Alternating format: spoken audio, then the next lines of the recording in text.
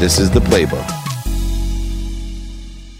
Hey everyone, it is me, Dave Meltzer, here live at VCon, and I'm with one of my favorite people of all time. The minute I met this guy, Michael Chandler, I fell in love, not just in his heroic ability in the octagon, but as a person. He is a quality person with amazing character, and everyone has different roads to their success. You are now in the UFC, about to have the biggest fight that every fighter dreams of against Conor McGregor. But how did you work your way up to this fight? What, in your perception, how did this all happen? It's a good question. Well, number one, thank you for the kind words. Love you, man. It was honestly just being diligent in the small things, having the faith that it would eventually work out for me. I never put a lot of pressure on where I was going to end up, I always wanted to be a world champion, but I just really wanted to win the day. Every single day, be the hardest worker in the room, do the right things, live a champion lifestyle, and the compounding interest of those activities and that attention to detail and never cutting corners, I knew would eventually work out for my betterment, for my good, and it really has. At this point, this is the biggest opportunity I could ever ask for, and I have to pinch myself almost every day. Well, I pinch myself just on how successful you are at everything you do. Now, you just got done filming The Ultimate Fighter. It's going to launch, I think, May 30th. Yep. And I know personally that sometimes we get out of our comfort zone. And although I was talking about, the women bodybuilders that will stand on stage in a tiny bikini and not be nervous, but then be too afraid to speak in public. Yeah. Was there some unexpected stress being on a TV show compared to getting, toe-to-toe with the world's toughest people? Yeah, so the funny thing is I have almost zero fear when I walk inside of an octagon in front of millions of people. I can't believe that, by the way. Yeah, but there was definitely some fear, because obviously it was a reality show, and you know this, so as close as we are, my image is very important to me, and they can cut it any way they want. So that was number one. And number two, I didn't realize, the most unexpected thing was I cared so much that it became very, very stressful for me, because I met these 8 fighters, these 8 young men, shook their hand, looked them in the eyes, and made a promise that I was going to put my best foot forward.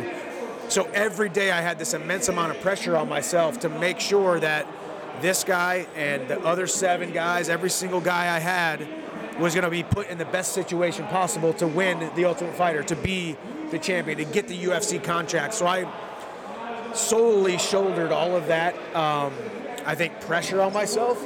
So it was 34 days of just nonstop pressure, and I felt hungover and tired for like 2 weeks after the show. Finally coming back to real life, I just woke up foggy every day. I was like, but that's when you know you really poured yourself into something. So all I know is I gave my best, and it was a good job. It was a good experience. Would you go back on the show? I would. Yeah. If you would have asked me a couple days later, absolutely not. But I know that. Now that I'm removed from it, and once we see the fruits of the hard work that we put in on ESPN all summer, and the amount of attention it's going to get, I would absolutely do it again. Now, I've gotten to know you really well. In fact, you and I, after you retire, are going on tour. Most of other people don't know that we rap together. Yes. And we have a pretty killer beat together. Freestyles and an album coming out. Old school too. The Sugar Hill Gang, watch out. We're old school, and we can dance. Yes. But I saw a clip of you and Conor where he shoves you in the face. Yep. And you had a real reaction. I was wondering, in your mindset, because you're like Sugar Ray Leonard, in my opinion. You're one of the greatest fighters of all time, but outside the ring, like, you would never believe, besides your nose, that you're a fighter. Yeah, right? exactly. And Sugar Ray, if you ever hang out with Sugar Ray Leonard, you would never believe this guy was a world champion. Yeah. And could do what he did. And he's even a fighter who told me, I never want to hurt anyone. I just want to win really bad. Yeah. What was that reaction? Was that, in your own ego? What was going on? It was interesting, because I am similar too. Like, I'm not going out there to hurt anybody. The guy's got 2 arms and 2 legs, and we have a certain rule set, and I just want to do the job, win the fight. But yeah, in that moment, because obviously the fights are going on, my guy's fighting his fight, my guys are fighting his guys.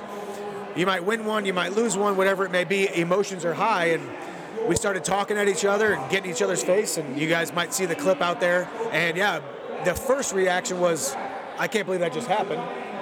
But I was ready if something happened. So you're like Chris Rock when Will Smith went out. Yeah, it was kind of shock. like, what just happened? And he kind of backed up, and I kind of stayed in the pocket, and I was like, okay, we're going to do this or not? Like, he starts taking off his jacket and whatnot. So it was it was interesting. To me, it was all if I were you, I said, dude, you don't have to take off your jacket for me to kick your ass. Yeah, exactly. Keep and it then on. I would run the other way. Keep on. You got more garments to soak up the blood. Exactly. I can train him for TV. I swear I can. Exactly. That's awesome. So it was good. It was fun. So, I saw your last fight, which was one of the most entertaining and hardest fights. I've been there for Evander, for Chris Arreola. I've been there on the boxing side a lot more. And I'm an empathetic. So my close friends, I feel it, not nearly as much as you did, but I had a hard time watching. Yep. But for, I think, one little technical mistake, you had that fight, the last one. But that Tony Ferguson fight will sit in history, kind of like Forrest Griffin. There's certain fights that everyone's going to remember. What's another fight of yours that you shortlist as a favorite? It's probably got to be the Justin Gaethje fight. So we won Fight of the Year 2021. Just a 3-round knockdown, drag-out war, back and forth. Justin Gaethje is known by many as one of the most violent guys on the planet. I very quickly put myself into that realm once I fought him and a couple of the other guys. So the Justin Gaethje fight will probably go down in the UFC as one of the best fights of all time. It'll probably be a Hall of Fame fight. And he's a heck of a competitor, one of the baddest dudes on the planet, and that was definitely a good one. Yeah, it was a great one. Now, I don't know if you know this, but I'm launching a brand here at VCon. You might have seen some of the search, and I want you to be the spokesperson for it. Because it's called the Ferocious Buddha.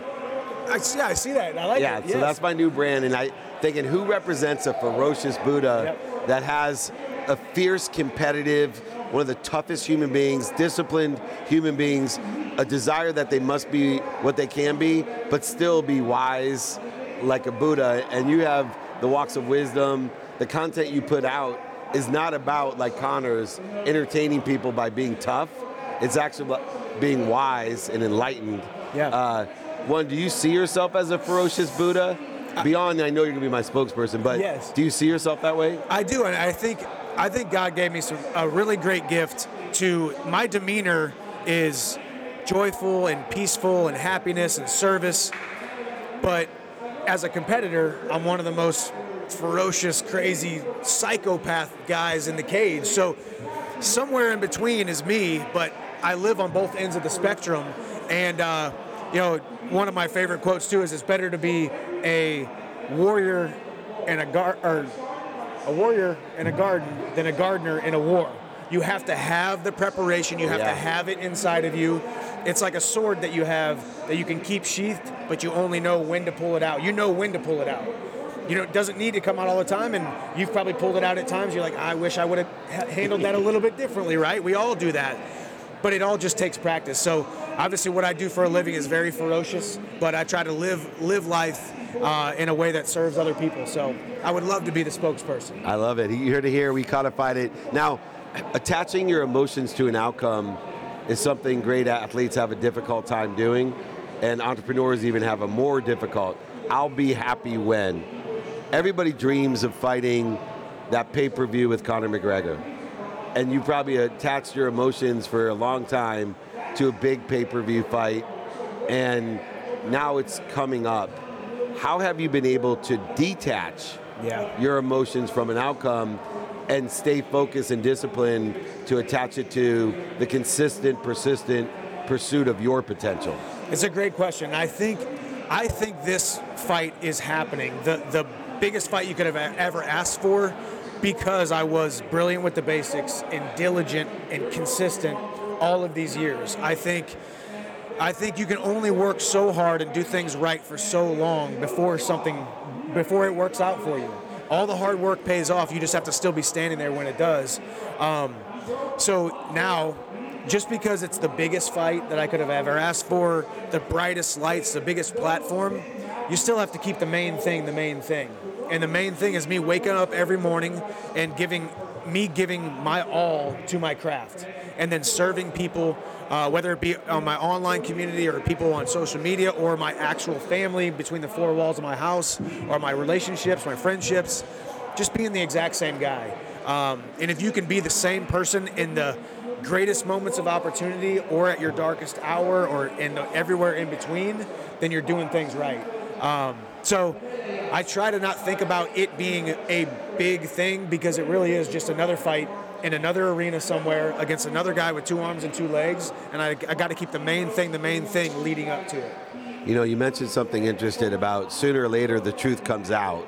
Yep. So if you stay consistent and persistent, I've been in conversations for years about you as a sports executive with other sports executives within the UFC, within media, and the line that I'd always use about Michael Chandler is a line that I use about people in business, which is, hey, people will keep telling you who they are by what they do, whether or not you're willing to listen. And I'm so glad that the UFC, Dana White, Conor McGregor, Adi, all my boys out there, Forrest, that they were listening, because who you are, you kept telling them who you were. Every single practice, every single fight, every single conversation with kids, all the different content that you put out there. Now, because of that, though, you have a lot of other endeavors, and you're learning that, you know, entrepreneurship is just like the octagon. Yep. You get punched in the face. Right? Yep. I tell people all the time, I get punched in the face, and I'm considered to be a fairly successful entrepreneur now, but I still get punched in the face 8 times a day. Yeah. Right? But I analogize it to, you're really great in the ring at taking a punch in the face. I would drop on the first one. Have you gotten more accustomed to the punches outside the ring that you take as an entrepreneur? It's a great question, because, like you said, you know, I welcome the punches inside of the cage, almost to a fault. Yeah. But, you know, two different things. Number one, looking up to a guy like you, even before we became friends, and knowing that you've had failures. Every single person that you've ever looked up to and want to be like, want to emulate, want to get to their level, they've all suffered setbacks. They've all been punched in the face. They've all had hard times. And realizing that failure is an event, not a person, and just continuing to moving forward, knowing that things are going to work out, and then continuing to be around people like yourself. You know, I talked on the last show we did, I talked about our phone call the other day. I had a phone call, hey, Dave, I'm going through this. You were able to say, give me so much solace, so much peace, because you've been through so many things, and it is by and large made you who you are, and that's why we love you. We don't love you because you're successful. Right. We don't love you because you always win. We don't love you because you never get punched in the face. We love you because you have been punched in the face. You have been knocked down, and that's why you inspire us, and the people that look up to you want to be attracted to you and be around your life, right? So I think opening that door to realizing that there's going to be hardships, there's going to be hard days, there's going to be hard practices in entrepreneurship, business world, finance, investments, and just realize that it will eventually work out. You just have to continue working forward toward it and be a good person, do the best you can, and surround yourself with the best people possible. You got it, man. Do your best, learn lessons, have fun. Always my motto, and if I can look up, I can get up. Last question from a fan. Ooh, all right, favorite. Ready? Who's one of the most exciting young talents in the UFC that you can reach, that you think can reach superstar status in the next few years? Oh, man. There's so many, but I still would go. I don't know if Sean O'Malley is new necessarily, because he's been at it, but I would use him about a year or two ago. I think Sean O'Malley and I are different in a lot of ways, but we have the very similar drive and know-how of realizing that it's not about the wins and losses, which he has a lot of wins. He's only got 1 loss, obviously. It's not about the wins and losses, it's about how you make people feel. It's about building something. It's about having a platform. It's about saying things that resonate with people.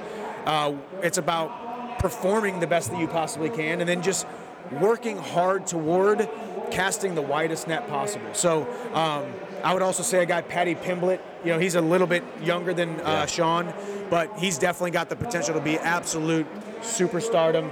Paddy, I wouldn't call us friends necessarily, but we've reached out to each other a couple different times, because I see something in a lot of guys, and he's one of those guys, and he deserves to be successful. He deserves to be one of those guys, mainly because everybody hates on him because they, you know, don't hate me because you ain't me type of thing. You know, it's like those who are the highest nail get hammered. So I love what those two guys are doing, and they definitely already are close to superstardom, if not already superstars.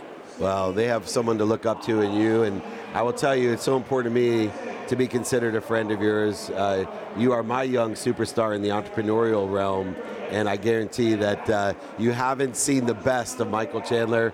I know this fall we'll see the best of you in the octagon, and I'll make sure that you see the best of him outside of it. We appreciate everyone here today at VCon. Thank you, of course, to our great sports friends for joining us. Let's hear it for the incredible Michael Chandler. Thank you, guys. Appreciate it.